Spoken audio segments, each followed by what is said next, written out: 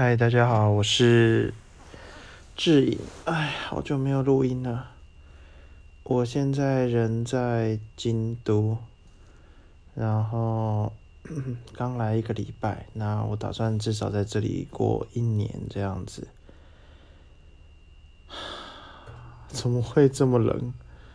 真的是冷到有点失职。昨天半夜4点半还是5点之类的，我竟然醒来，然后外面是3度，然后我没有开暖气。应该说我睡前有开，睡的时候就关掉了。4点半冷醒，这样太夸张了，很不适应。不过，就醒来嘛，然后再开一下，然后再睡嘛，省钱省电这样子。其实来了这几天一直都怎么说，就是没有真的像以前那样来京都玩的那种感觉。毕竟是来这里生活，那我是这样跟我的朋友说的。我说，其实喜欢一座城市就跟喜欢一个女生一样，你跟她约会的时候看到的是一面，但是真正要一起生活，看到的是另外一面。或许一起生活的时候看到的不会这么美好，但是至少那些是更真切的。而你们用这种方式相处下去，那就会更加了解彼此，更加互相成长咯。然后来了1个礼拜，今天终于把户口开好了。其实通常我们说来日本是3件事，第一个是地址登录，第二个是手机，第三个是户头。那地址登录很容易嘛，就去公所这样就好了，再留卡给他，然后保险跟那个登录这样。手机就很惨，我跑了3个柜台的那种据点，然后全部办不过，然后都说不知道为什么。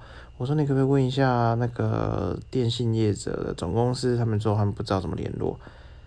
我是觉得不知道是在推脱还是没有这个，他们可能就是没有这个步骤，所以就不想帮你弄。因为怎么可能一个合作柜台没有跟总公司联络电话，这很诡异啊。然后后来我回去就是好像就找一堆很奇怪的理由，说什么信用卡刷不过，可那张卡我明明每天都在刷，然后因为现在超市啊买东西啊吃饭啊很多都可以刷那一张，那怎么可能办手机就刷不过？然后反正就做一堆理由，跑了3间都不过，后来上网一办，就成功了，超级莫名其妙的。然后银行呢，有的说你没来6个月，然后还不能办，然后有的说你没有办法，就是单独就是用日文回答你的问题，所以你就不能办之类的。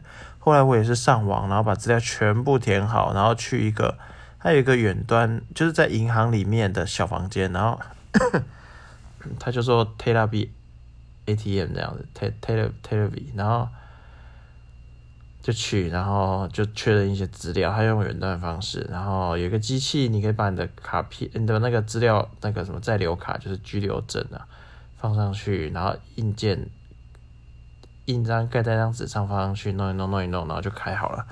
我就给他乱点头，什么都嗨，OK，了解，然后终于开户开成了，好感动。然后今天还去那个八幡市的贝歌体看樱花，真的很壮观。大家有空有机会可以去一下。贝是那个背后的贝，歌是割草的割，蹄是蹄膀的蹄，真的很漂亮。它一大片，好像说1.4公里长的河堤，全部是樱花，这样，只是真的很冷就是了。然后这几天还蛮悠哉的，下礼拜会开始稍微有点忙吧。